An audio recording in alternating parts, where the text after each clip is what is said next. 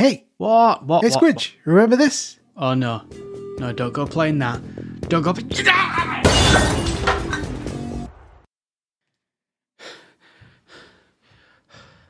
You owe me a new wardrobe.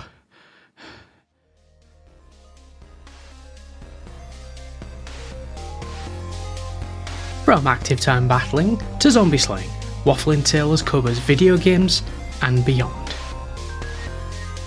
In this episode, we are joined by Anthony from Capes to the Couch podcast to cover the 1995 film adaptation of Mortal Kombat. We cover everything from surprise fatalities, the worst kind of touchdown, and a surprise impression. It's in there somewhere, you'll have to listen out for it. So without further ado, sit back, grab some snacks, and get ready for this episode entitled Mortal Kombat Leg Fu for the Win. Enjoy.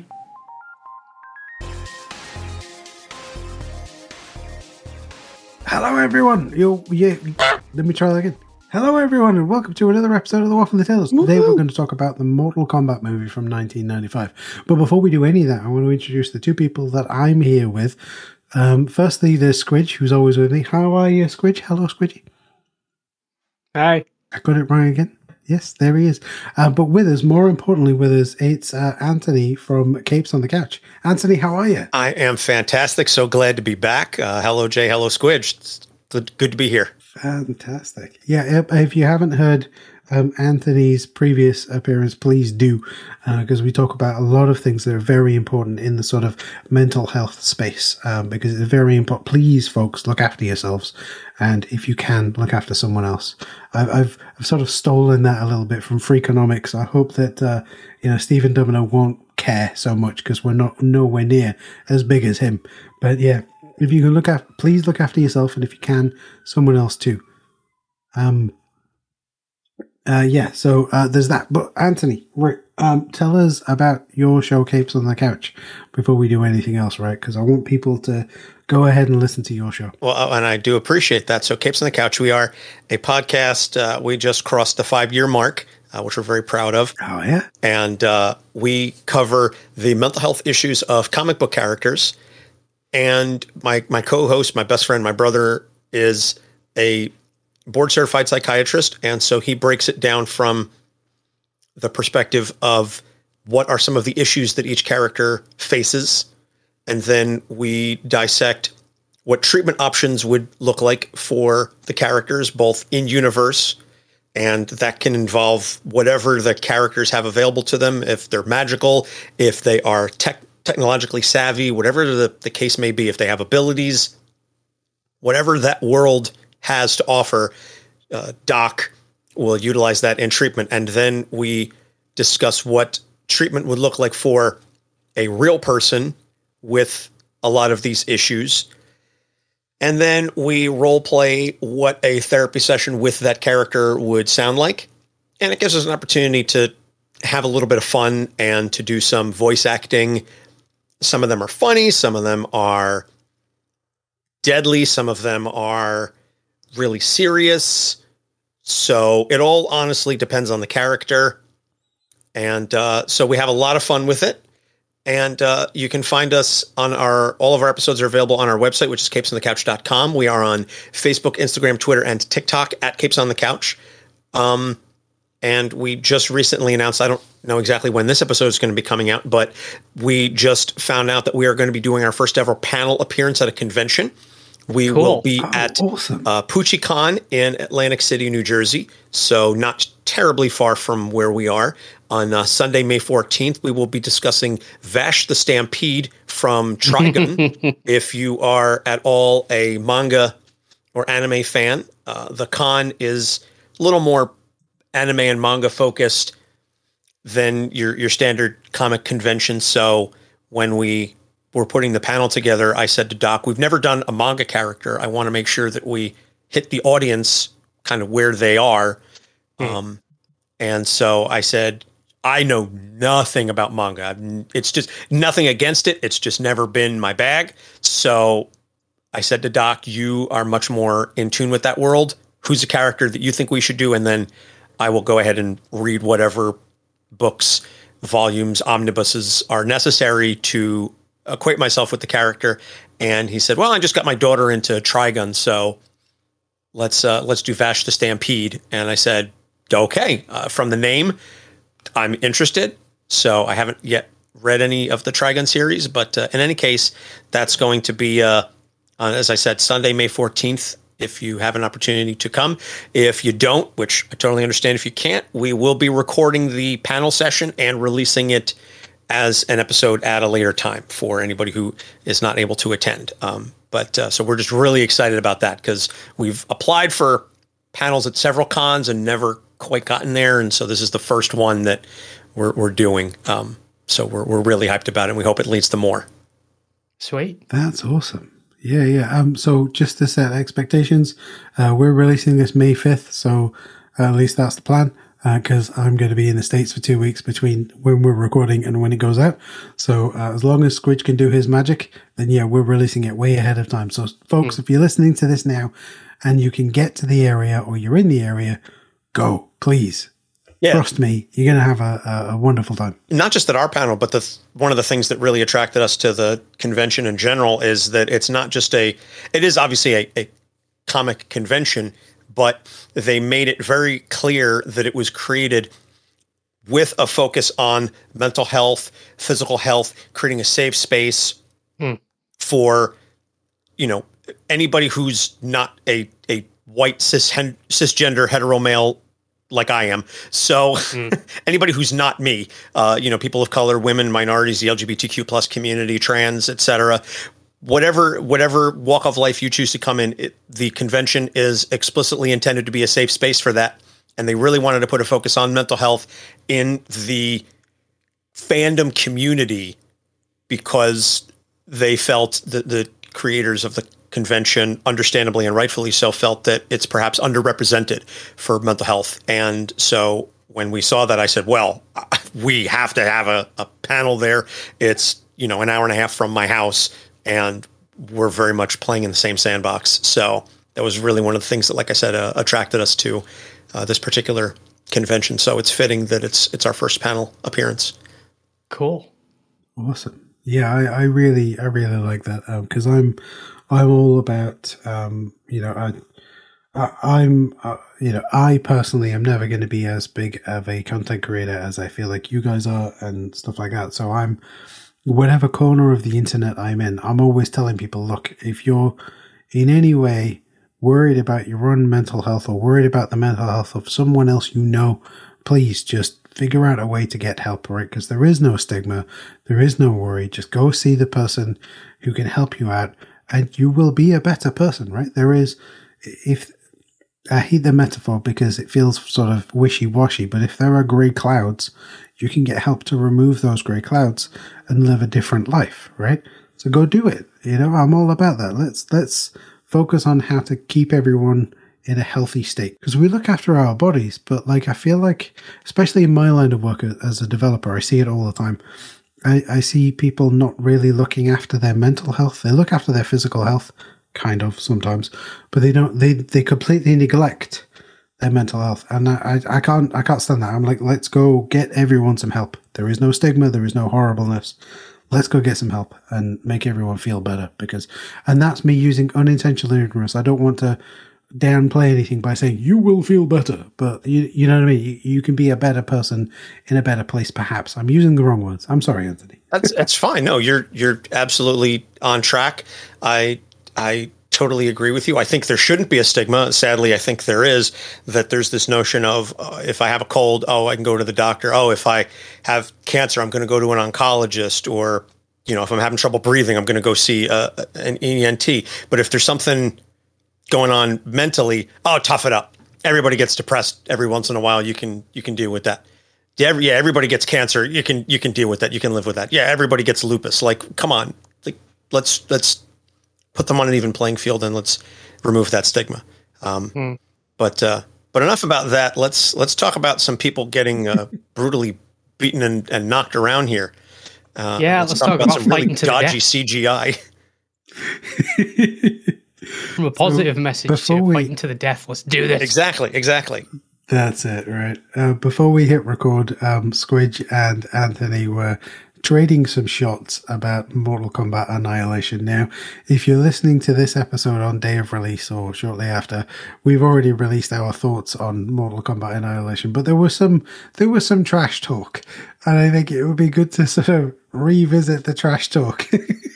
Well, I wouldn't say it was trash talk, but Squidge seemed to indicate that he felt that Mortal Kombat Annihilation was the best Mortal Kombat movie of them all, and I personally disabused him of that notion.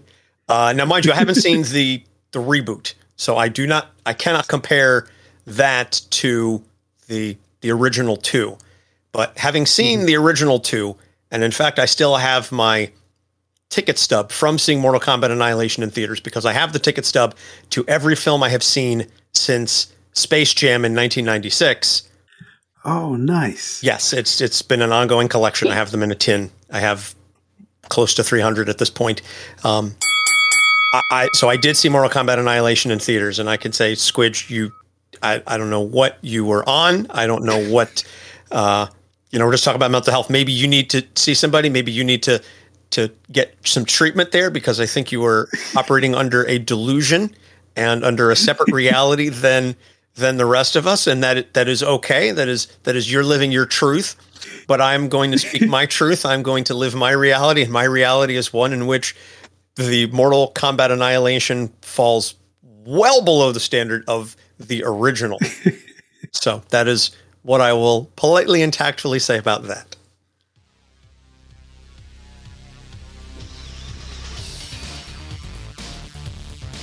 Mortal Kombat Annihilation is meant to be a sequel. No matter what anyone says, it's meant to be a sequel. And to be honest, the story is already established. What little of the story is established. The story is already established, and it's not meant to be taken as seriously as the first one. So in that regards, the story is inconsequential, really. But to quote Irish comedian Dylan Moran, Mortal Kombat Annihilation, not that part, this part, it's fabulously stupid. The movie is pure cheese, and I love it. But see, that's what I like about the first cheese films. 90s cheese films, it doesn't get better than Mortal Kombat Annihilation. Seriously. I get where you're coming from with that. I acknowledge the absurdity of the thesis. I just don't necessarily agree with the conclusion, because I think that there are certainly 90s cheese films that are superior in terms of their cheesiness and their commitment to the cheese. I would even argue that among video game films, as far as 90s cheese films, it isn't even in the same stratosphere as Street Fighter, which Raul Julia was buried with pieces of the scenery of that film still in his teeth. So, and rest in peace to a legend, but he went out in a blaze of glory. And as a Jersey man who has eaten at many diners, there has been no one who has enjoyed a ham and cheese sandwich more than Raul Julia did in Street Fighter. He was like, I'm on my way out the door. This is the last thing that is ever going to be committed to celluloid. I'm having a blast with it. I'm just going to go all out. So that's why to this day, and it's no disrespect to the man, he's an absolute legend, but that's why I say he was buried with pieces of the scenery still in his teeth. So even among 90s cheese films, Annihilation still isn't in the same level. It's not even the same ballpark. Like, to put it in terms you'd understand, Street Fighter is like EPL, and Mortal Kombat Annihilation is like whatever, like tier 3 of the promotion relegation is. It's like far, far below that. They're like below Wrexham, where even Ryan Reynolds and Rob McElhenney can't save them. Like, that's where it is. Ocelot did it again. Sorry, boss.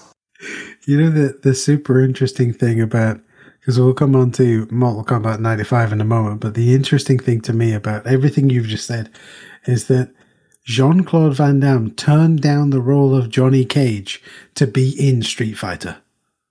Right? I feel like there needs to be a discuss there. I was not aware of that. I did know that Cameron Diaz was going to be Sonya Blade and broke her wrist and had to drop out and was replaced with Bridget Wilson, who then had to leave the day after shooting Happy Gilmore, or Billy Madison. So hot. Want to touch the hiney? It's Nudie Magazine Day. Hello, Mr. Penguin. One of my son's favorite toys is a penguin, this little stuffed penguin that he takes naps with all the time. And every once in a while, I thought, oh, hello there, Mr. Penguin. He has no idea what I'm referencing, and he's only 4 years old, so he's not going to know what I'm talking about for at least 10 more years. But every once in a while, just for my own edification and just for and giggles, I'm like, oh, hello there, Mr. Penguin. Oh, Mr. Penguin. So I go through like the whole thing. He has no idea what I'm talking about. But anyway, wow, Jean-Claude Van Damme as Johnny Cage. See, but I think if he had taken that, he would have tried to play it seriously. Yes. Which, all credit to Lyndon Ashby, he very much did not. He knew where that line was, and he towed it so perfectly. Maybe now Jean-Claude Van Damme would have gotten the joke. He would have been in on it, and he would have understood a little better, like, the Van Damme that did like JCVD or did the Expendables 2, like he understood assignment. 1995, Jean-Claude Van Damme would not have understood the assignment, and it would have been a worse film for it. Probably, yeah. That's very true. Because I think that's one of the he took Street Fighter seriously. He didn't quite understand the assignment. Yes.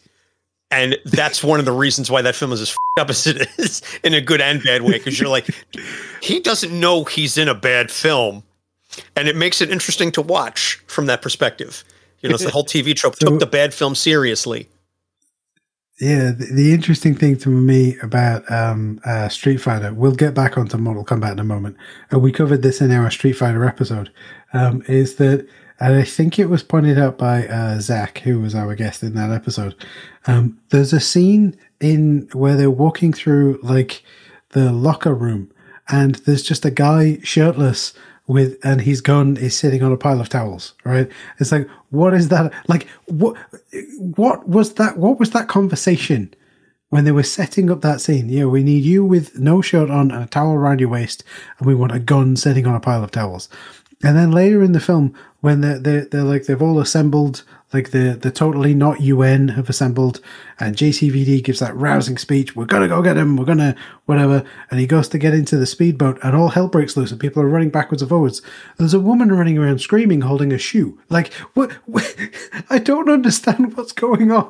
I think they were it's trying entertaining as hell, but I think they were trying to replicate the ridiculousness of the backgrounds in the stages. Because Roy Wood Jr. did a hilarious stand-up bit about the background of the Street Fighter stages, that I think it was one of them, he's like, you want to fight? Yeah. You want to do this later at night, when nobody's around? No, let's do this in the middle of the day during business hours. He's like, there is commerce happening behind this. They're kicking ass at a fish market. And the dude's like, yeah, I want a pound of the flounder and get me some of the... Yeah, anyway, so I want that Chilean sea bass, and he's like, there are people like walking around in the backgrounds of these Street Fighter things. He goes, and that's the lesson to be learned. He goes, no matter what you see, mind your mother business and just go about your day. And so I think from that perspective, that's what they were probably going for with the Street Fighter. But we've spent an awful lot of time talking about stuff that is barely tangentially related to the topic at hand. I love this. This has gone off the rails before the train has even left the station. I mean, that's what we do. We go, we where we're going, we don't need rails,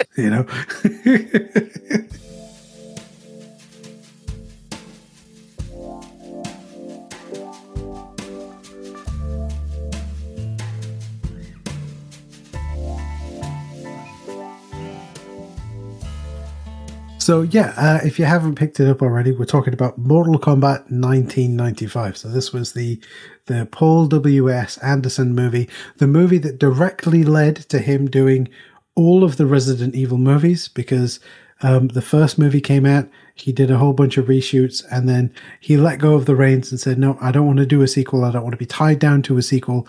Mortal Kombat Annihilation happened, and then he went and made Resident Evil and said, I'm staying with this now. I'm not going anywhere. So it's Mortal Kombat's fault, is what I'm saying. That's why we have the Resident Evil movies. It's because of Mortal Kombat. You can go and blame Lawrence Kasdanov for producing the Mortal Kombat duology. I don't know what you say. What is it when there's two movies? A duology. I don't know. Yeah. Okay. Cool. Two of them. Yeah, or, it's his fault. Yeah, the pair of Mortal Kombat movies, it's Lawrence Kasdanov's fault, ladies and gentlemen, and everyone else, for Resident Evil movies being a thing. So, yes. But if it wasn't for the 1995 Resident Evil, there wasn't a Resident Evil movie. If it wasn't for the 1995 Mortal Kombat movie, we wouldn't have that amazing piece of music by Utah Saints that is just someone yelling out at the top of their lungs, at the height of all of their wonderful experience, the words Mortal Kombat. Like that whole piece of music. Mortal Kombat! I'm going to start kicking stuff in a minute. Calm down. Yeah, that's it, right? That piece of music would never have existed had it not been about I am the this chosen movie. one. All right. I am the chosen one. All right. I am the chosen one. All right. Let's dance. Exactly, right? If it wasn't for this movie, that song wouldn't exist. And followed by someone yelling copyright strike. I had that soundtrack on CD in like 1995, back when that was very much in that, techno industrial sound. I was watching the movie last night, and Sonia and Kano started facing off, and I was like, oh, it's KMFDM, like Shoot Joint Jezebel, like it's popping off right now. Give me that grimy industrial 90s sound. It's just like, it's not quite rock, it's not quite techno, it's kind of mashed together. It's, and distortion and just it was a sound. There was a very much a style to it. The Spawn soundtrack, the 97 Michael Jai White film, another one. They were just like, let's do this like industrial remix of For Whom the Bell Tolls. It's like Metallica and DJ Nut. I don't know what the name was, but it was just like, we're just gonna, throw James's vocals through a condenser and do all kinds of crazy stuff with it. But the soundtrack was an absolute banger. Thank you, Utah Saints, for that. If you don't get hyped after hearing that and want to run through a goddamn brick wall, like, check a pulse. There's a reason why most of them tunes are on my gym playlist. So is it this soundtrack that created the Kool-Aid Man? That's what you're saying, right? If it weren't for this soundtrack, the Kool-Aid Man wouldn't exist. Kool-Aid Man needs to be in the next Mortal Kombat game. Round 1, fight. Oh yeah! Finish him. Just finish him, and the Kool-Aid Man just picks him up and like dunks him in the Kool-Aid, and he drowns, or it's like acidic Kool-Aid. That's what it should be. Like, he dunks him in the vat, and it's just like you see him dissolve. And then he gets done, and oh yeah, fatality, flawless victory. Thank you for that nightmare image. I won't be sleeping for a week. Or, he pours a little out of the top and pours it into a glass and hands it to the other guy. Friendship. That's the friendship move, is the Kool-Aid Man pouring out a glass of himself and gives it to his opponent. Just any fatality in the game, it's just finish him. And out of nowhere, the Kool-Aid guy just comes in and smashes the shit out of him. They just explode. Yeah. There's no fatalities, it's just Kool-Aid just going, oh yeah! That could be it. It could be, instead of fatality, instead of animality, instead of friendship, just Kool-Aid. Oh my gosh. Why not? Kool-Aidality.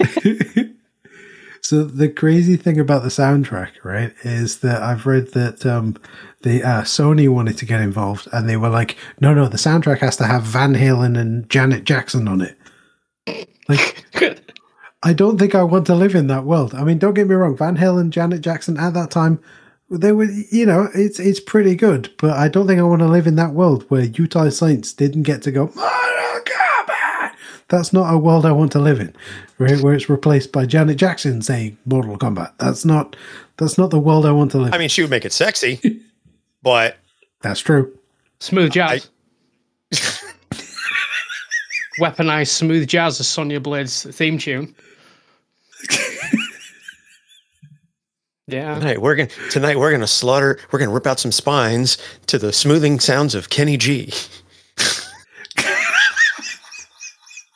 Then it just halfway through the track, it just dims right down really quiet, and then just oh yeah, and then starts building up again with guest vocals by Peebo Bryson and the sax man from Lost Boys. Yeah. Oh gosh. Forget, he should be in the next Mortal Kombat game. The sax man from Lost Boys. Yes. If not, he should be a background character just hammering it up on the saxophone. Why not? They've thrown in at this point so many other franchises now. You got Joker and RoboCop and Terminator and everybody else. Yeah, sure. Throw in the shirtless sax man, and that's his fatality. Is he sings some notes and then jams it up your ass? I don't know. He should be in the background and mid-fight, right? You should be able to, I don't know, like other things, like you pick stuff out from the background and hair, like you should be able to just grab his saxophone, bonk him over the head with it. But that should be his fatality, is he shoves it up your ass, and then, plays a tune, you explode. He shoves it so far up your ass that the reed comes out your mouth, and he keeps playing it as your body covers, as your torso covers the saxophone. He's playing, the finger holes through your ribs. A flesh phone. Whilst hitting the brown note, and yeah, you're good. Torso phone. That's it.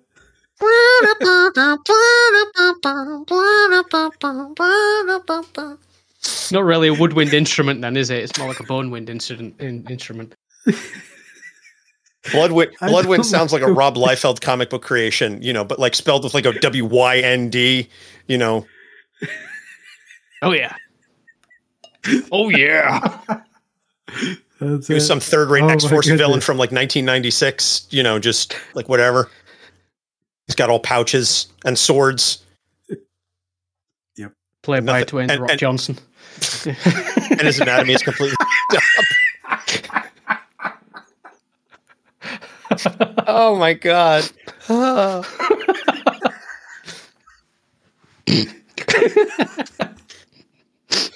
Oh man. Whew. Where am I? We've created so many alternate things that should exist. And we're like a half hour in and we haven't even talked about the goddamn movie yet. Like, this should exist. Why doesn't this exist? And this should be the soundtrack, and we need this game and all that.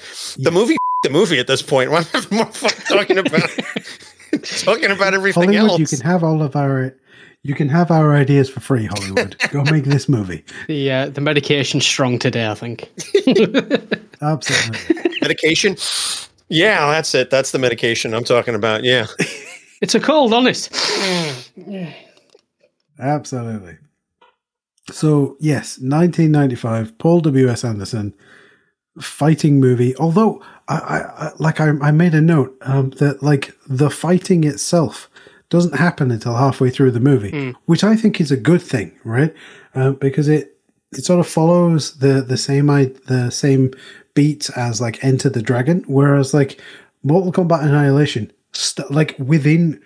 As soon as the credit sequence is finished, you're in a montage, right? And that's something that Rocky doesn't even get to till the end of the movie, right? It's like, boom, here's a montage, and here's some running and fighting, and like characters die and stuff. Whereas Mortal Kombat takes 95 at least, takes a little time to sort of set the scene. This guy needs to go over here. This lady's chasing that person. JCVD, I mean, Johnny Cage is an actor and he's legitimately worried that the press aren't taking him seriously. There's some real character, like, moments there. I mean, there's... How bad is the press, though, that they have nothing else to write about, that Johnny Cage's fighting skills make front page headlines on two separate continents in at least 2 different languages. Yep. How starved are they for content that of all the things that they could write about? There's no political corruption. There's no diseases. There's no global disasters. No, let's talk about whether or not this globally beloved action star is a fake. Like, So, does that make Johnny Cage the Tommy Wiseau of the Mortal Kombat universe?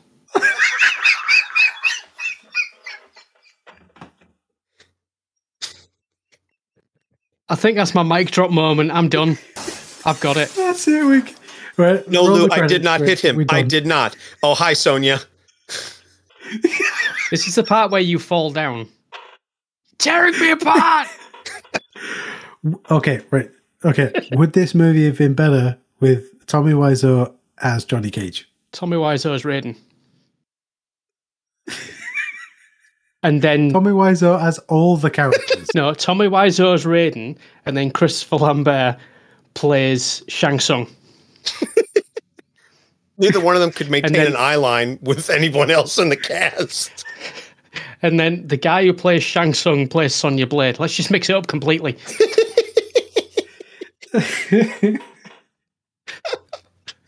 Who thought this was a good idea? Seriously. Yeah, Hollywood, go make that, right? I'll have what he's having. I want some of that. Lack of sleep and pre-workout. Let's do this. Is that what's in that glass? That mason jar that you're drinking from is the pre-workout? No, this is Iron Brew. This is made from Gerders in Scotland. Non-affiliated Iron Brew. Yeah, but seriously, folks, before we hit record, Squidge drinks like a full thing of pre-workout. I took pre-workout this morning because I was like, oh, my wife is going to go to the store. I'm going to put my daughter down for a nap, and then I'm going to get some exercise done. And then that didn't happen. So then, half an hour later, I'm twitching because I had like umpteen things to do. And I'm like, I'm wasting the pre-workout. Like I'm jittering like I've got, 10,000 volts wired to my ass, but it's all for naught. So, that was a fun morning, but. And I took that before this recording, mainly because I've just got over a really bad migraine, so my body's knackered. So I need to give it a jolt up the arse. So a bit of pre-workout never hurt anyone, apart from me. Really, I am actually really, shaking a little bit. So. Oh yeah, I get the shakes all the time with that stuff, but it's a fun ride. That's how committed Squidge is to his art form.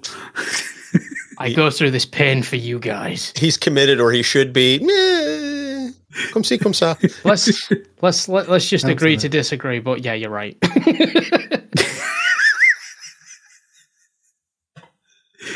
Hey, I'm not a therapist, but I play one on a podcast, and this man should be committed. Achievement unlocked. My life is now complete. Your soul is mine. You can try. So let's go around the room and talk about a few scenes that we'd like to highlight. Like, is there anything that specifically jumped out to you? You're like, guys, I got to talk about this because it's been in my brain. Or is there like a scene where you're like, I wish they'd have done this better with having someone else do this? Or like, what? The scene where Sonya is chasing down Kano, and we're trying to establish Sonya, Jax, and Kano. First off, they're firing shotguns and semi-automatic weapons in the middle of this concert. I understand it's industrial rock, but nobody gets like even a little concerned, whatever. Also, the guy that's chasing Sonya definitely fires towards her. He's firing towards the crowd. Nobody moves. Nobody gets hit. No, nothing. Also, Must be a different time. That's all I can say. It was the 90s. I don't know, where people just didn't care. I don't get it. They're all she's high walking up the around on Kool-Aid. Oh yeah, they just don't care. She's trying to like make her way through this mob of, all of these like goths and industrial folks, and she's just like bashing skulls in with the shotgun, the tactical shotgun.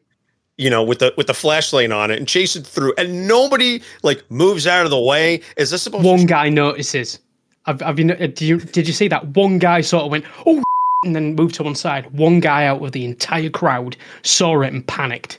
Just one, and grabbed someone and dragged her out the way. I watched it.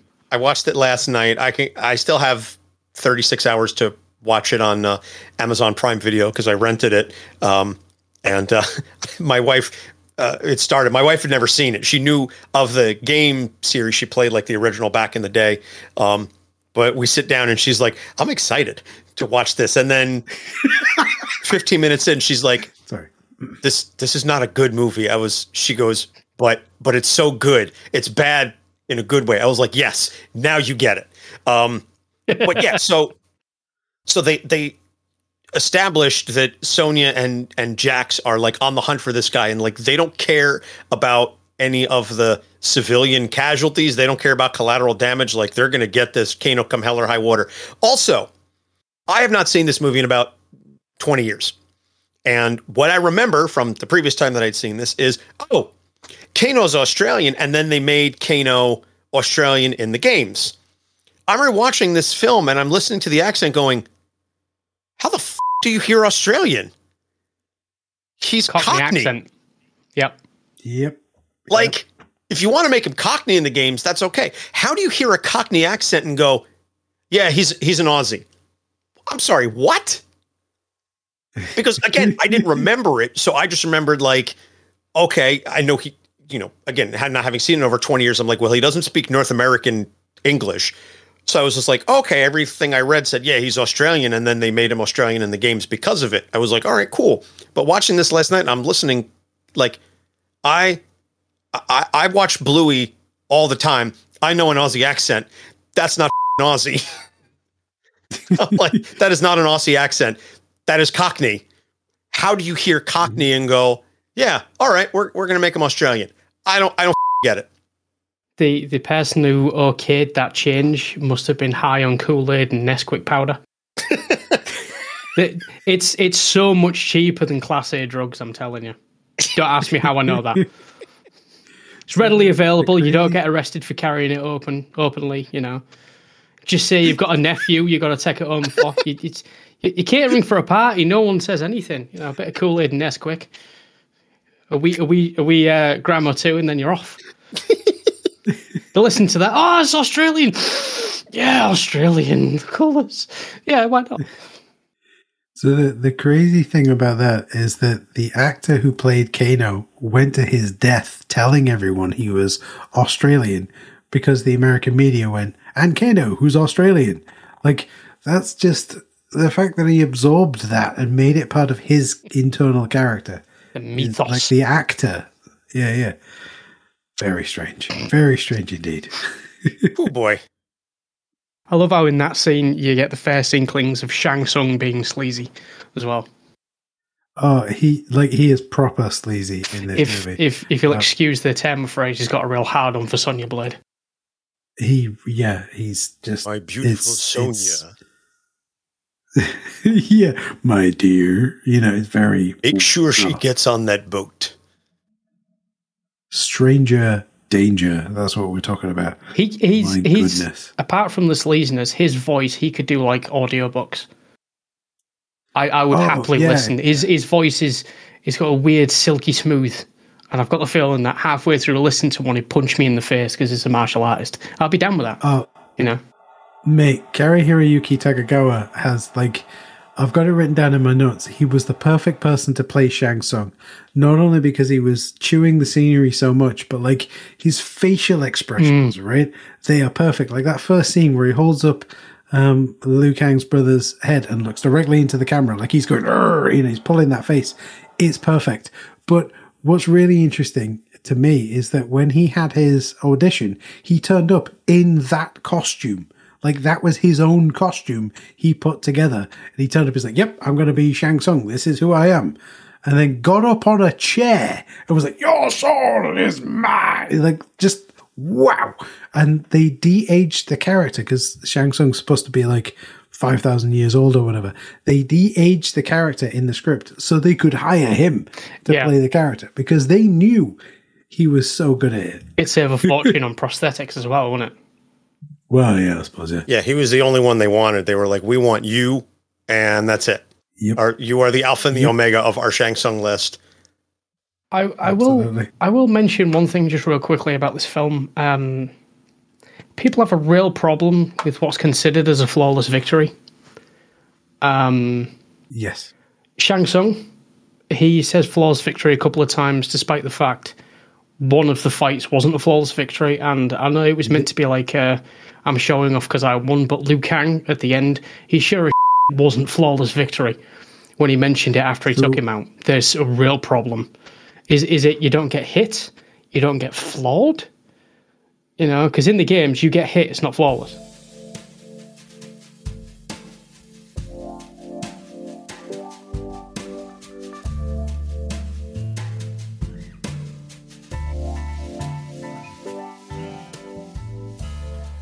Yeah, I think with that, it was just a case of here's a reference to the game that we can throw in several times throughout the movie. You know, like the finish him that he says once or twice, right? It's like here's a reference to keep dragging people back in, because I think we said it during the Mortal Kombat Annihilation chat, but like a lot of Mortal Kombat Annihilation is, do you remember this bit in the games? And I feel like that's just like, hey, there's this action stuff. Also, here's this reference from the game for you. Right? Yeah, it was fan service. I don't know. I'm not going to defend Mortal Kombat Annihilation. It'll start another argument. I've got two really quick scenes that I really loved. The first one, Okay. The third one's more of a lengthy one, but the first scene that I really loved was when you saw Raiden for the first time, and he told Liu Kang, "Come at me then. You know, show me how good you are." He did a sweet ass flip. He got flipped by a god. So best fight scene in the movie. Just because it's got Christopher Lambert in it going whoop and flipping him over. It's just hands down the best one in the film. Because, you know, just by the looks of everyone else in the crowd, they're like, "Whoa, you got flipped by a god, son!" You know, it's just, you don't get much better than that, really, do you? In front of his temple, his religion, his relatives, everyone. He just got owned by a god. How'd you come back from that? Well, I'm going to go to the tournament and win. So is that because he got owned? If he didn't get flipped, would he not go? You know, was that his motivation? It wasn't revenge. It was, I'm going to show you because you flipped me. I guess. Yeah, it was. He said flat out, he's like, I'm going to avenge my brother's death with or without your consent. So no matter what happened, I mean, Raiden could have whipped out his god dick and slapped him in the face with it. He's like, yeah, that's nuts. I'm still going.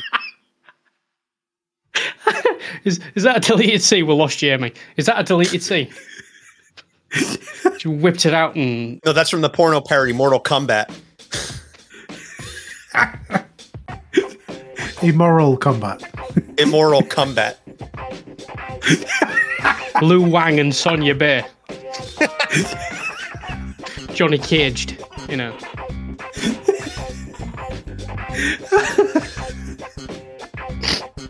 Family show, everyone. But...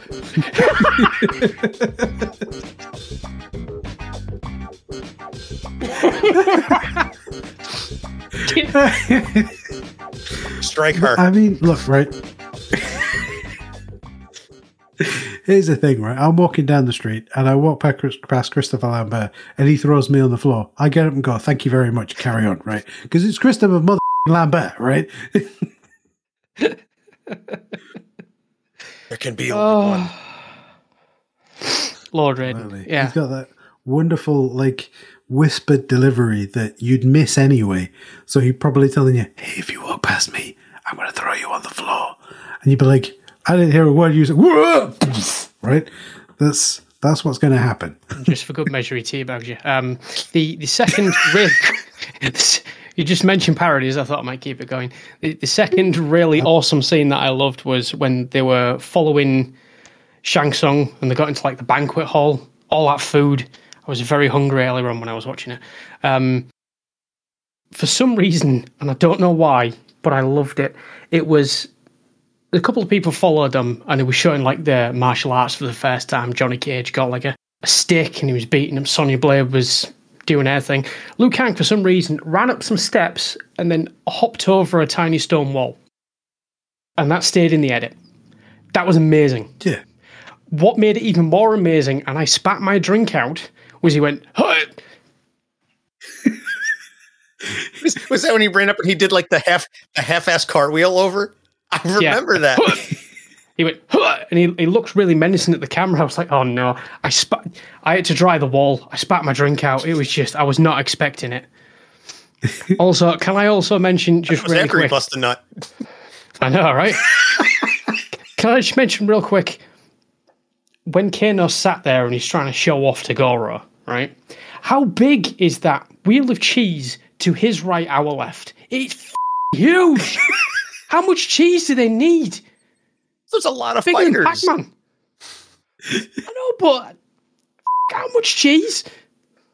I'm really hungry. Mortal Kombat. Don't be lactose intolerant. It's that simple, right? That's how you survive Mortal Kombat. Don't be lactose intolerant. And if you are, the fights are really fast. For obvious reasons. All right, Maybe. all right. I gotta go. I'm gonna kick your ass. Oh, just don't hit me. You hit me in the ribs. I myself. Oh, and fight's over. No, not in the gut, not in the gut. Right, I give up. Shitality. Fartless victory. Goes from high flying kicks to he's a boxer and he stands completely still. I ain't moving for obvious reasons. You know. I'll be one for. And in this corner in the brown trunks, we've got. Well, it says white trunks here, but the brown, we'll just go with it. Yeah. Yeah, exactly. It started off white and it's spreading brown. So I never noticed the cheese wheel because all I could fixate on that one scene was the size of the chalice that he's drinking from. It's just Want one, don't you? bonkers. Yes, is the short answer. We should all have a chalice. Fill it with. It needs to be filled with gin, rye, scotch, and Pre-workout. and pre-workout at the same time. Hey, you need energy for fighting. You're twitching. How quickly would you move with that? Seriously. The pre-workout gives you the energy for the fight, and the alcohol dulls the pain senses, so that if you're getting the kicked out of you, you don't notice. You don't feel anything. Absolutely. And to make it 100,000 times worse, you throw in a couple of shots of Red Bull. Yep. Well, then you can fly over your opponent because famously Red Bull gives you wings, so you can just fly right over him. We should all have a chalice with that concoction. I'm going to try that. Like how much it costs, I'm going to try that. I'll report back if you can find me again. If I don't go AWOL.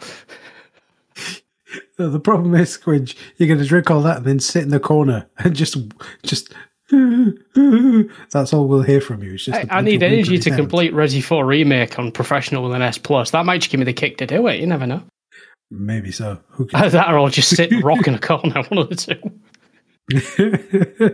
Yes, we all need chalices. Also, can I just really mention, really quick, and I'll keep bringing it up.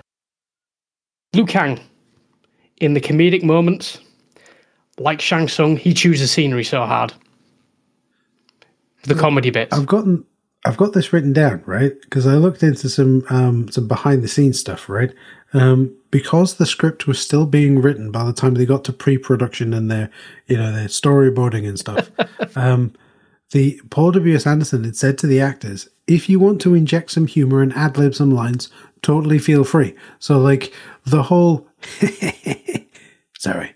Like that is Christopher Lambert on set being Christopher Lambert, right? And like the lines like when Liu Kang says the prophecies must be true, and then he walks off camera and there's a perfect beat, and then Johnny Cage goes, "What prophecies?" Right? That was all of those things, all of those quips were totally ad-libbed on set, and apparently Boone and Tobias absolutely hated it because they were like, "No, this is a serious martial arts movie about a serious martial arts game. You can't do that." But it led to the best line in the movie for me. Those are $500 sunglasses, asshole. Yep. Greatest line in the film, that.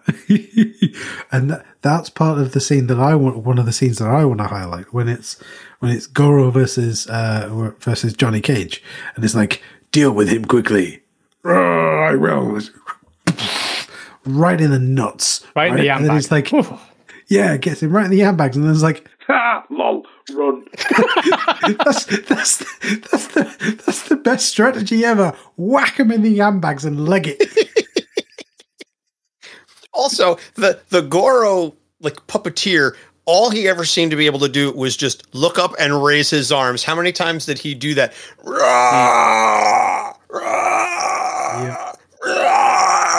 While the puppeteers make him look like he's trying to squeeze out, 3-day-old PF Chang packed in. He's like, apparently the guy inside the suit could only do 2 minutes at a clip because they didn't put air holes in the suit. So he could only operate for 2 minutes at a clip because he was running out of oxygen. Even the Godzilla actors inside the suits were able to do longer than that. Jesus Christmas. It's 1995. How hard is it to put a little holes in the suit or whatever so that the guy can breathe? Jesus Christ. I reckon it's the voice actor for Goro, which is very recognizable for any cartoons that anyone ever remembers from Saturday morning. I reckon he had, after the whole scene of the banquet thing where he's talking to Kano, all of his lines were just, that's all it was. Pretty much. Which led me to think that Goro's pretty vain. I know he's got 4 arms and he can battle, but he's pretty vain, pretty self-absorbed, and he can miss one punch, throw his arms up in the air, and celebrate like he won. No. I know you're a general, but still, come on. Right, so 90% of his lines in that scene with Johnny Cage are, "Roar!" Right? But also, I want to highlight the 2 chaps that the camera keeps whip cutting to, right? In both of Goro's fight scenes, there's 2 chaps who are like, yay, Goro, he's the best. And it's the same 2 chaps in every single scene. It's like, quick cut to them, quick cut to them, quick cut to them.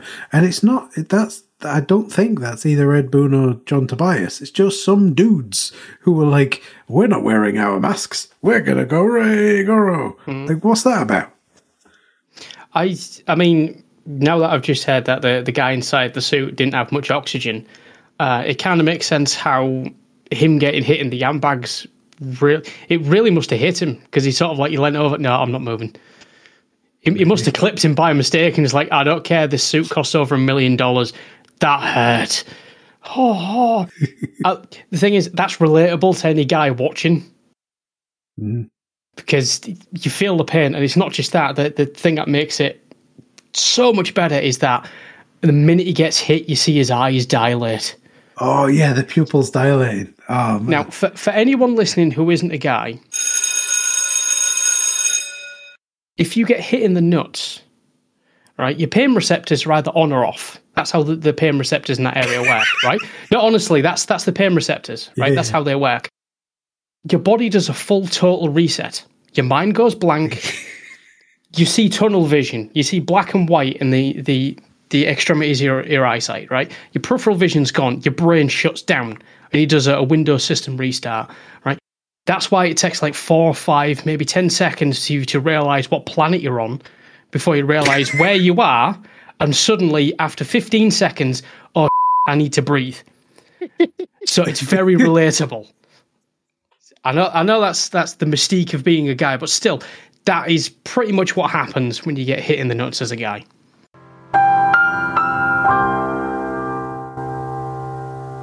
True. Yeah, it's connected to the stomach. That's why you feel like you have to vomit afterwards, because the nerves just travel up, through the taint all the way up to the gut, and you're just like, and there's always that delayed response. Oh, it's not that bad. Oh, yep. And it's funny, the less direct the hit, the harder you feel it. Like, you could take like a full-on punch to the ball and it's going to hurt, but you'll be okay. You take a glancing tap to like the side of the nuts, shoot me. Like, that's worse than what my wife went through in childbirth, as far as I'm concerned, because I'm down. That's it. just cremate me now. Game over. That's it. I'm done. Yeah. A particularly strong breeze will do it. Yeah, strong breeze. Depends on the day, doesn't it? Yeah. It's worse if you're carrying something, right? And you're trying to shimmy sideways and you clip something because you got something heavy and you're going, ah! So it's a test for attrition of will. You're going, I can't drop this, but so you semi-crumple and then you shuffle, put it down, and then you keel over. Yeah. Yeah. That should be a test of will and strength. Like trying to carry all of the grocery bags from the car into the house, because you will be damned if you make a second trip. Then you get clipped. I'm not going back to the car. Exactly. And then you get clipped with, like, the corner of the carton of orange juice or something like that. You're like, yeah, I find it. I got it. And it's just swinging. It just keeps you, me running. And then that's it. You're down. Yep. Why is daddy on the lawn surrounded by the groceries? Like, help. Help. He was carrying the groceries. He clipped himself and he tried for a touchdown. That's what happened. Your wife runs out. 6 points. It's good.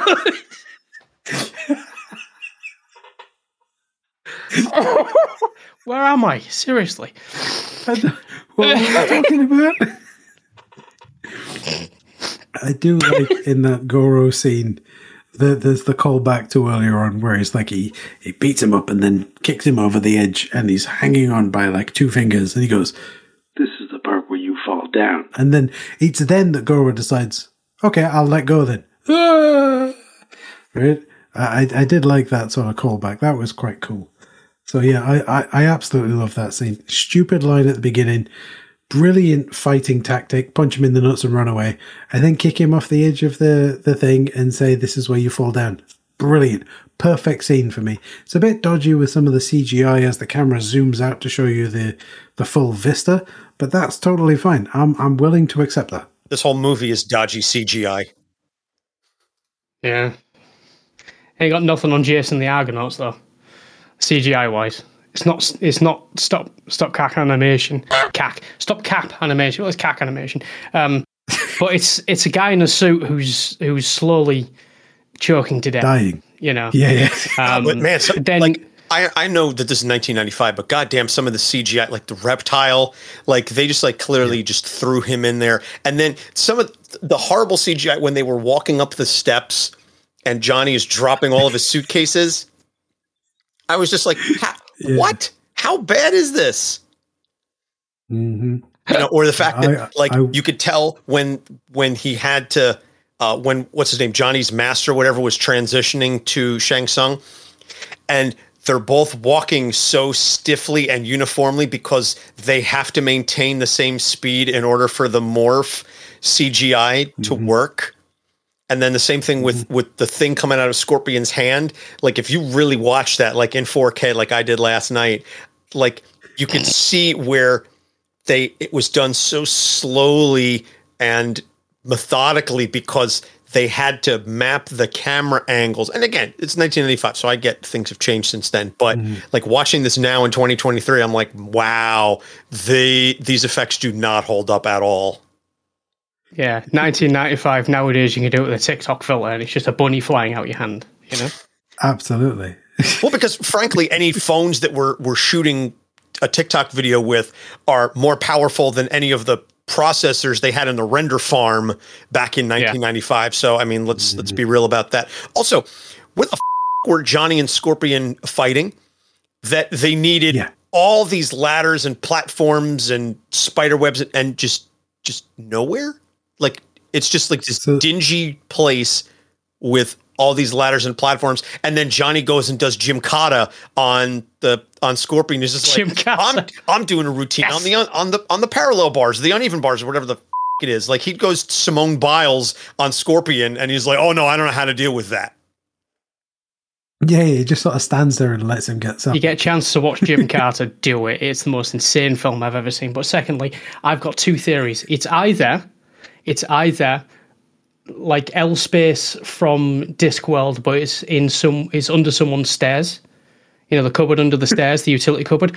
Or it's the prop room from the 1995 to 2005 of WWE, where they did like hardcore stuff. It's the stuff that's broken. They stuck it in there.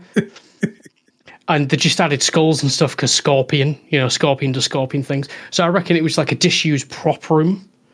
That should be turned into some sort of museum exhibit of a wrestling company. Well, see, Attitude Era wasn't until 1997, but 96 if you want to get technical with it. But yeah.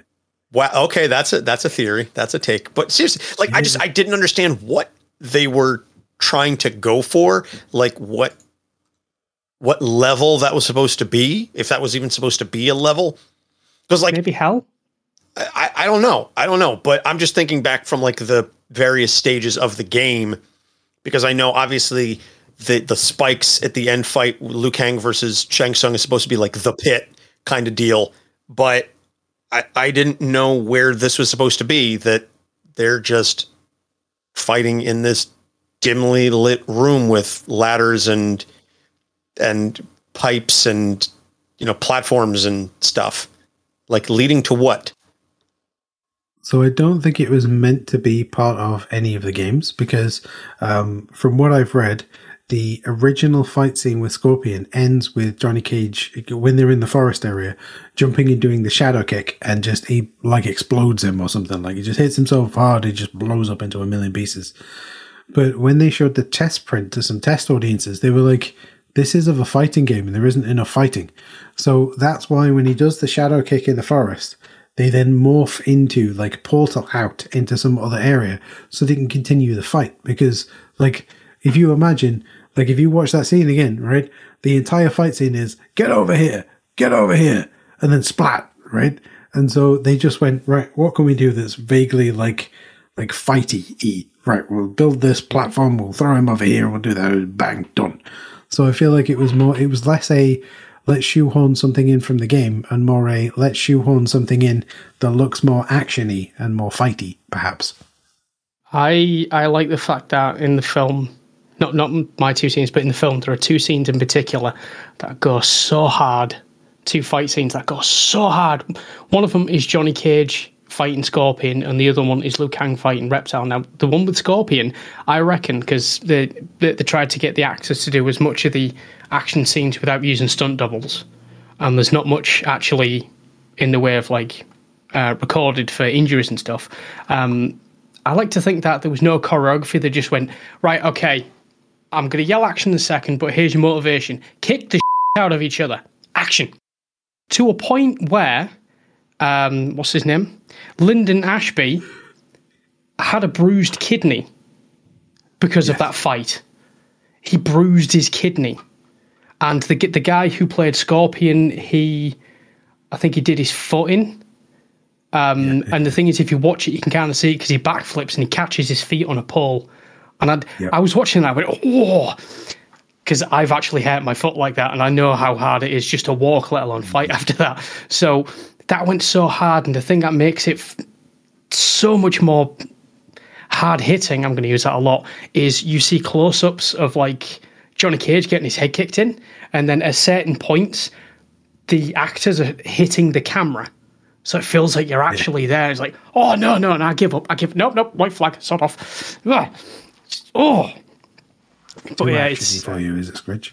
Well, it's not too lemony, but it's too actiony. But yeah, it's just, oh god, it's just that, and the reptile fight. Me, the Robin Shaw. I always get that wrong. Robin Shaw broke 2 ribs in that fight.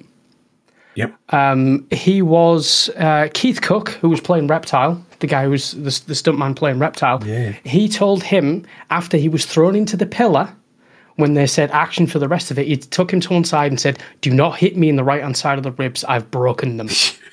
And the thing was, I knew that before I rewatched this earlier on. When he was thrown into the pillar and they added the sound of the bones hitting, I just thought that actually happened. Oh. Mm-hmm. Oh. And then to keep going, because he said, I don't want to... Production to stop, yeah. Yeah, I don't want production to stop on this, so I'm just going to go ahead and, keep plowing through this. I was like, holy that's dedication. The thing is, Bridget Wilson wasn't exempt from injury either. She dislocated her shoulder. Yeah. Then, let me get this right. She dislocated her shoulder and then was said to say that after it was forced back in, she had no problems continuing filming. Yeah. Don't film an action movie. Yeah, that's ballsy. Yeah, don't film an action scene in the 90s. Not a good idea. Absolutely. Yeah. Just don't get your DeLorean out and go back into the 90s. It's fine. No. No. Oh.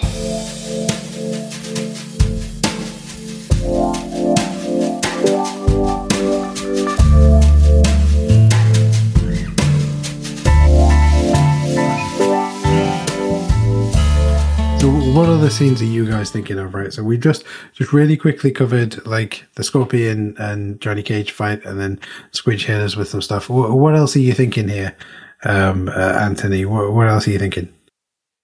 I mean, in terms of the fight sequences, I mean, Liu Kang and Shang Tsung obviously has a lot of emotional stuff, and I think for the physicality, that one does a fantastic job of carrying the emotional impact of that sequence. Yeah, pretty much those are the best fight sequences. I think as far as I'm concerned, we covered the big ones. I mean, the rest of them are okay, but we don't get to see a lot of them. Anything involving Goro really had to work around the limitations of the suit that kept breaking down. And then you have the montage of just everybody being thrown onto the cobblestones for like a full minute of just to really sell the point of how badass Goro is and how strong he is. He's just throwing everybody onto these cobblestones for a minute straight. It's just, there's like, I don't know how many different 11 guys get thrown onto the cobblestones. It's just like, okay, we get it. After the 12th man, are there any people left? The stuntmen that was thrown onto the cobbles, they really earned their paycheck. The amount of face plants. Yeah. If anyone's ever face planted, it hurts, but to do it from a height, any height. Yeah. And for that especially last guy bang, eats the floor. Just wallop. Like, I hope he had the dental plan, is what I'm saying. Paid danger money, Yeah. Oh, my goodness. Good luck. Ooh. Okay, what about you, Squidge? Oh, sorry. Obviously, for the idea of story progression and building the character, the last fight with Shang Tsung was a good one. I'm going to go back to Reptile, the fight with Reptile, because Liu Kang's fighting a statue. That's how strong Reptile is, right? Yes. After he grabs him and throws him against the wall, it's like he's holding his own but getting his butt whooped, right? Mm-hmm. He's thrown into the pillar. He grabs him, throws him into the wall, and then there's a specific part. I always love this part in the fight where he gets up and then Liu Kang just starts walking towards him and he's had enough. And he starts beating the living crap out of him. And it's at that part where, maybe not before the fight with Shang Tsung, but it's like you can tell, click, he can do this. There's nothing he can't do. He's fought worse than this. He's going to kick the living out of this thing, right? And he does the bicycle kick, fan service, everyone loves it. And then he does all sorts of stuff. And then by the end of it, Katana says, you're finally believing. And I thought, did he really have to fight an actual statue to get Katana's approval? Break ribs. What he needed to do was, anyone who's played the game knows that he needed to hold down the B button for 5 seconds. That's why he allows Reptile to beat on him, because he's like, I'm holding down the B button, holding down the B button, bicycle kick. Right? Everyone knows that. But yeah, that.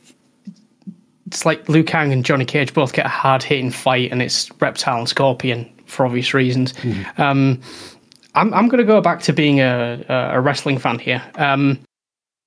The last fight with Shang Tsung, it kind of plays out. Obviously, it's choreographed because it's a movie scene, but it kind of plays out like a really well done wrestling match. It's not about the actions; it's about the story being told.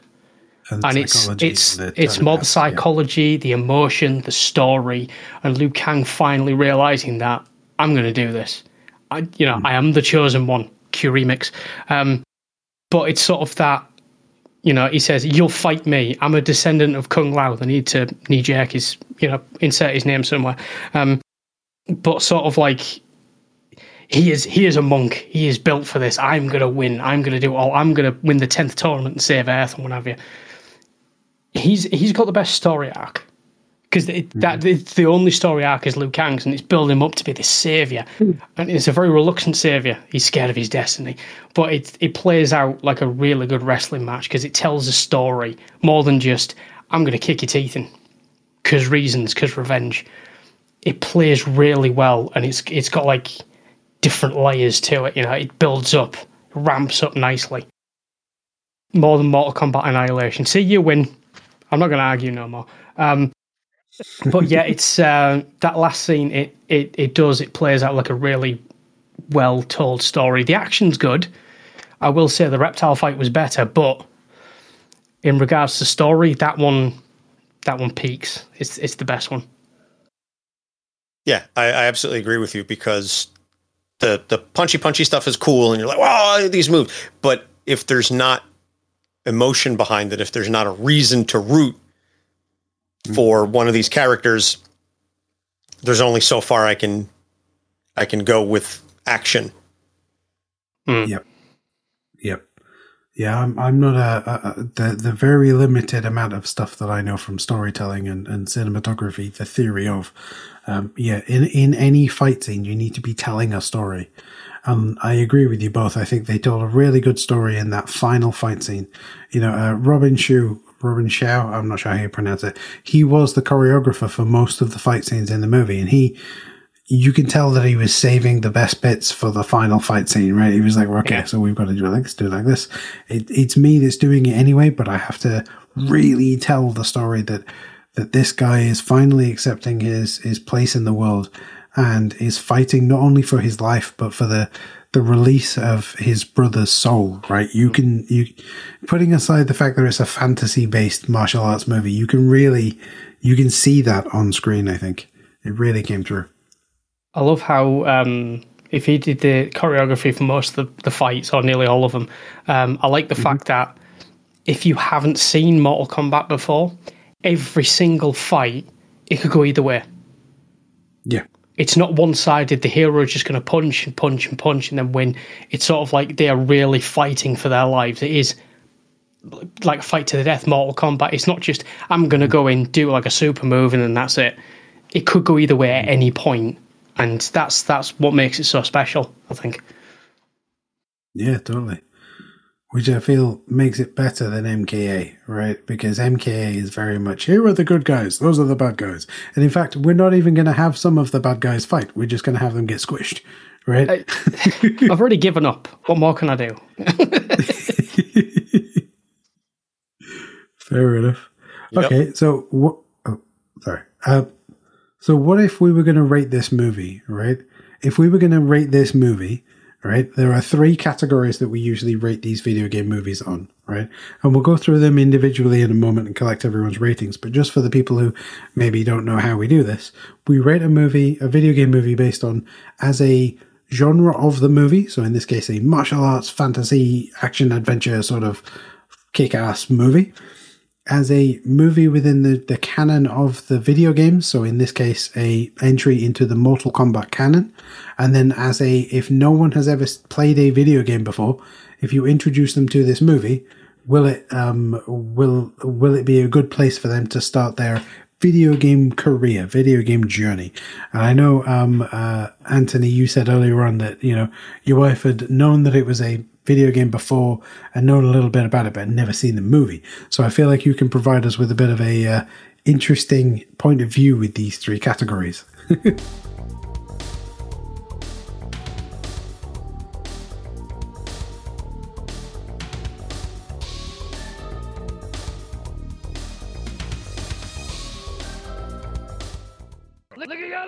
So which one do we want to do first? Okay, so if we do as a action adventure fighty martial artsy movie, and the 3 ratings you can choose from are: I absolutely love it, I recommend people try it, or I think we should fling it into a tree. So Mortal Kombat 1995, everyone, as a martial arts action adventure fantasy movie. I would say, can I cheat a little bit and say like between love it and try it? Because there's a lot of great stuff in there. We did discuss how the opening does move a little slowly. So there's not a ton of action in the beginning. You have a little bit with the Sonya looking for Kano and that action sequence as they run through the concert of people who don't give a shit that they're possibly getting shot at. And then you have the brief little fight sequence of the Johnny Cage movie before we understand that it's a movie. And then there's really not a lot of fighting going on until well after until like the demonstration of, Sub-Zero versus the poor jabroni fighter who spends most of his time just kicking at the air, who's just like, yeah! All the while Sub-Zero's standing there like, when is this mother going to jump at me so I can just freeze his popsicle his ass and move on Indiana with my day. Jones vibes right there. Indiana Jones vibes. Exactly. It's like, yeah. Pfft, now we're done. So I would say somewhere between the love it and try it. Okay, cool. What about you, Squidge? Love it. As a martial arts fantasy movie with action adventure stuff. Love it. You love it? Absolutely okay. love it, Yeah. because it paid. Thinking about it now, and probably something that we could get onto later on, I'm seeing a hell of a lot of correlations between the first Mortal Kombat film and the absolute cheese fest of Dead or Alive. It follows a lot of the same story beats, a massive setup, intense fighting in the middle, bit of story, intense fight at the end, credits. I will posit, though, that Kevin Nash doesn't tear his quads as much in Mortal Kombat as he does in Dead or Alive. Maybe Christopher Lambert did. It was never shown. There was no stats for it because nobody knew much about the actual injuries in it. So I like to think Christopher Lambert maybe tore something. Well, unlike Kevin Nash, Christopher Lambert doesn't have quads made of paper. So that's true. But he Kevin does have Nash, a really Kevin good Nash wig. turns his neck the wrong way and tears a quad. So Yeah. Christopher Lambert has a really good wig. I'd like to think it's his real hair, but it's not. It's a wig. Maybe that wig was made of Kevin Nash's quads. Yeah, that's why they tore so much. Yeah. Makes sense. He gave his quads such that sorry, let me try that one again. He gave his quads such that Christopher Lambert would look fabulous.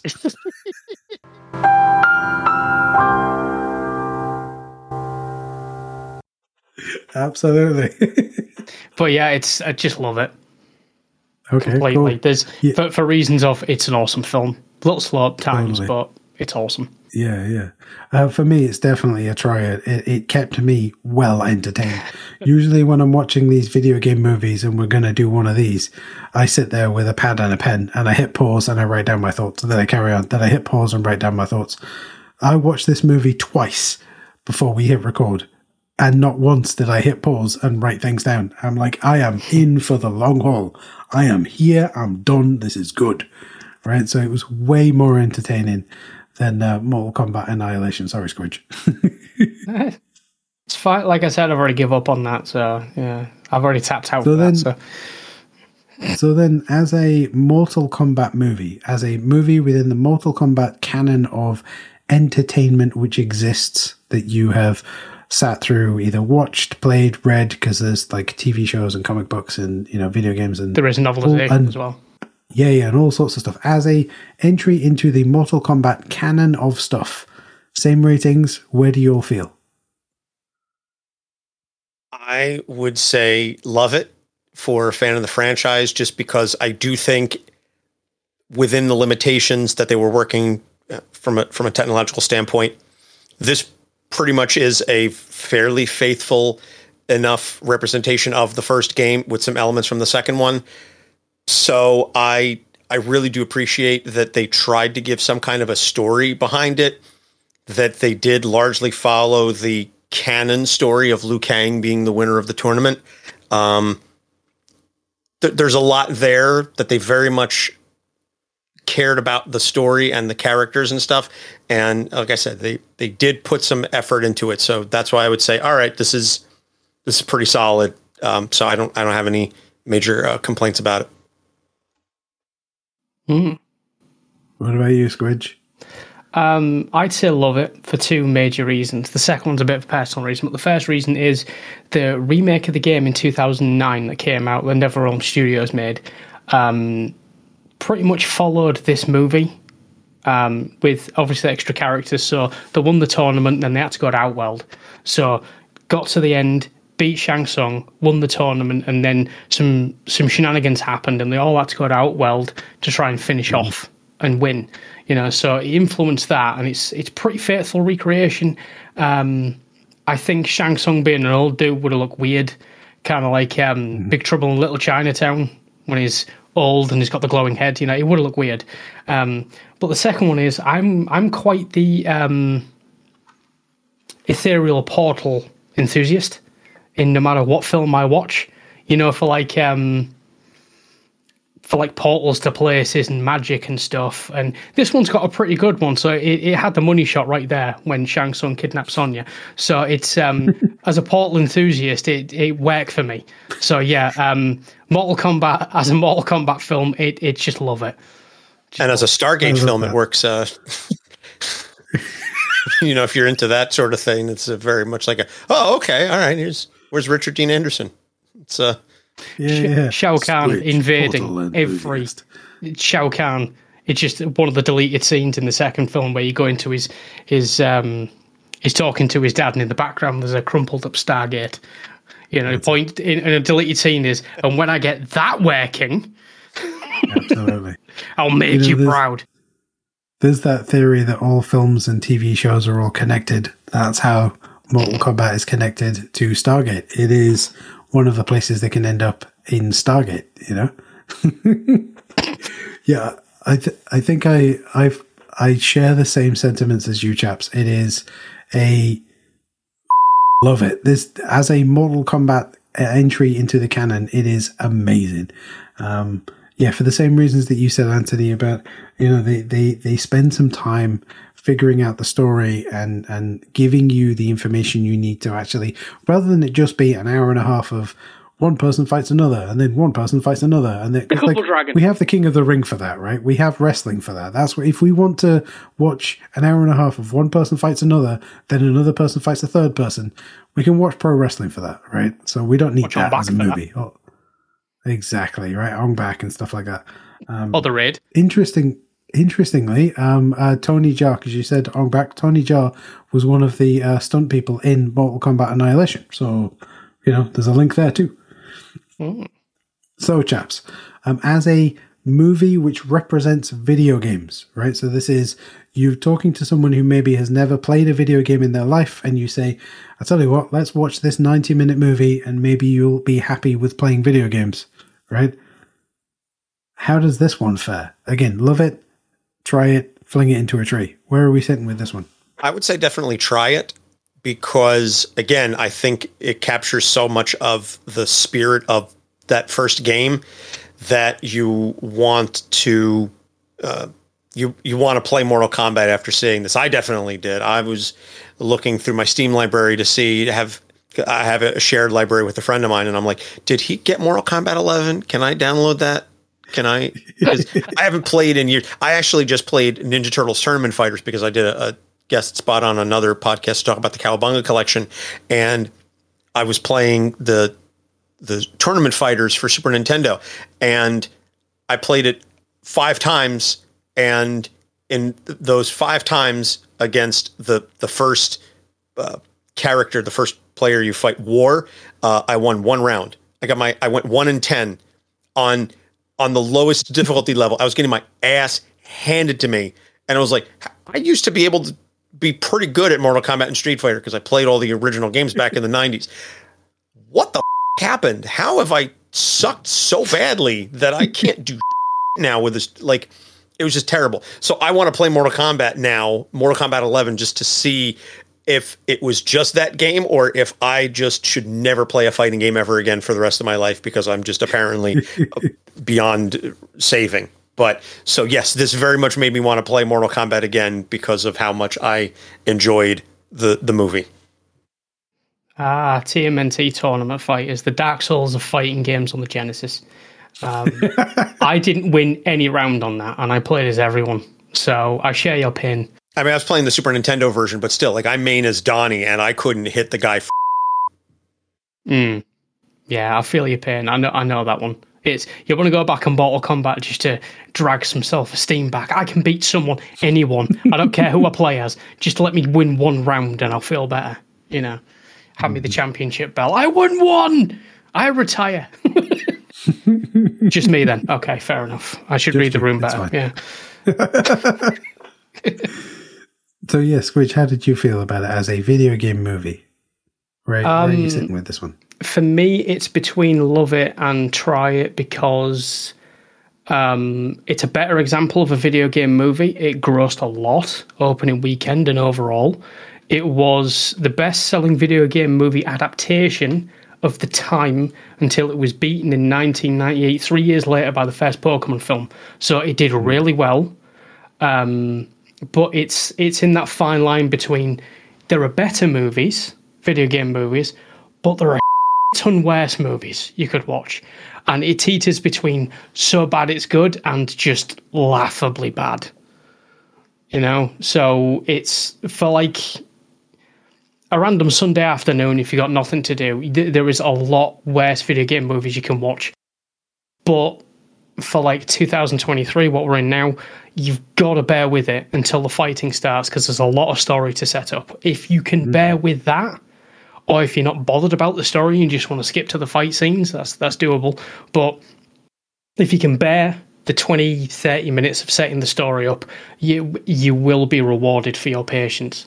So yeah, it is a good movie. There are better movies, there are some worse ones, but it's definitely good for a Sunday afternoon. I would heartily recommend it, but it's between love it and try it. Yeah, I think you raised a really good point there, Squidge, because like in 1995, there was in the Venn diagram of people who play video games and people who go to movies, there was not a lot of crossover, right? This was like one of the first few, right? And so I think you both raised a really good point there about like it takes some time to set up a story for people who have never played the games, so that it gives them a chance to get into it. And so I agree with you both completely. And because of that, yeah, I would say at the very least try it, because yeah, it represents everything that a video game movie should be, right? There's enough story there for non-video game players to get them absorbed into the story, and then it just goes right. We're at 45. We're at an hour and 10 minutes. Click. We're in action mode now, and it just does not stop. So yeah, I agree completely. Cool. Yep. Yeah. So, Anthony, just before we sort of wrap up, I was wondering, can you tell folks again about Capes on the Couch, where they can get it and what it's all about? Sure. So, as I said at the top, Capes on the Couch, we are a podcast that covers the mental health issues of comic book characters. My co-host is a board-certified psychiatrist, so we offer examination of various issues. We look at treatment options for the characters. We role play what a therapy session with that character would sound like. It's edutaining, so it's a combination of educational and entertaining. So all of our episodes are on our website, capesonthecouch.com. You can find us on pretty much all the major podcatchers except for Spotify. And we are on Facebook, Instagram, Twitter, and TikTok at Capes on the Couch. So I hope you like what you hear and check us out. Awesome. Yeah. Like I said at the start, definitely go check out Capes on the Couch. It's right in that perfect sweet spot for me of the sort of comic booky, pop culture-y stuff, and let's explore where that sits and how we can. Well, I say we, right? I'm not part of the production team. I apologize there, Anthony, but like how you can demystify and destigmatize all of that stuff, and it's really, please, folks, go listen to it. There's enough stigma in life. You don't need mental health ones. Absolutely. So, absolutely. Yeah, anything to break that down, definitely. Yeah. But before we wrap up proper, I just want to leave you both with this one thought before we wrap up. Originally cast as Raiden was Danny Glover. What? Yep. Danny Glover, according to my sources, was of Lethal Weapon fame, was originally cast to play the role Raiden. But apparently, so I've got to, right, that bit is real, this bit is my joke. But apparently he was too old for this shit. But yeah, he was originally cast as, and that's a real thing. You can go look that up, right? That's a legit thing. I'm not yanking your chain or blowing smoke up your butt or whatever. But yes, before we do the wrap up, that was originally who was cast to play Raiden. So there you Can't go. imagine him in a long-haired wig. In the Kevin Nash quad wig. It'd look weird. I did read that they offered it to Sean Connery as Raiden, but yes, how much would he chew the scenery as Raiden? There'd be nothing left. best fighters in the world. This is a tournament. Shang Tsung. You've got to kick his ass. I'm Raiden, Lord of Thunder. absolutely. But yeah, Showing your blade. I'm gonna leave you all with that thought for now of Danny Glover and or Sean Connery playing Raiden rather than Christopher That's going to Lambert. keep me up at night. Good. That's what I wanted, No. Squidge. I have trouble sleeping enough as it is, but oh, God's sake. So yeah, you all have, and we're actually at the moment with pre-edit, we're coming in under the length of the movie. So great work. That's the first, everybody. isn't it? Yeah. I think it is the first. I think we need some kind of ding sound or something. I'll figure some out. Yeah. So yeah, you all have been listening to another episode of Waffle and Tailors. Head over to waffleandtailors.rocks to learn more about us. We're on all the different social medias that we're on. That's a bad sentence, but you get what I mean. As Waffle and Tailors. I would love to hear your thoughts about Mortal Kombat, the movie. So head over to our website, find the Discord button, join the Discord server, and tell me why I'm wrong with my opinions. Because I want to know what you thought of this movie. That I think that would be really quite good. And Anthony's there, when he's not too terribly busy, so you can tell him how his opinions are correct and mine are wrong. That's absolutely fine. You can tell Squidge how cool he is and keep telling me that I'm wrong and I'm stupid. That's absolutely fine. I just need one person to back me up about Mortal Kombat Annihilation. And I will reverse my surrender. And I will fight to the death to say it's the best one. I just need one person to back me up. So what we're going to do is we're going to find the Mortal Kombat Annihilation fan club and invite them all onto the server, right? There you go. There are dozens of us. Dozens! Arrested Development reference. Nice. There you go. Excellent. Cool. Well, yeah, thanks for listening in, folks. I hope you've enjoyed it and let us know. And definitely go check out Capes on the Couch. Please do check out Capes on the Couch. And like I said at the beginning, I've stolen it from Stephen Dubner of Freakonomics fame. Look after yourself, and if you can, someone else too. So this tweet said, any song can be 4/4 time if you're brave enough.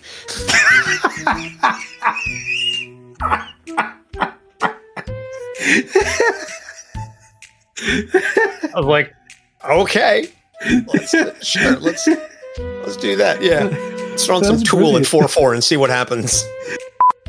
Yeah.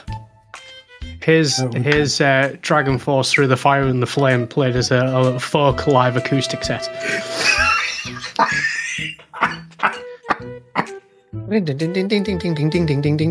as in the speed of folk music, like really slow. So the track's like 30 minutes long.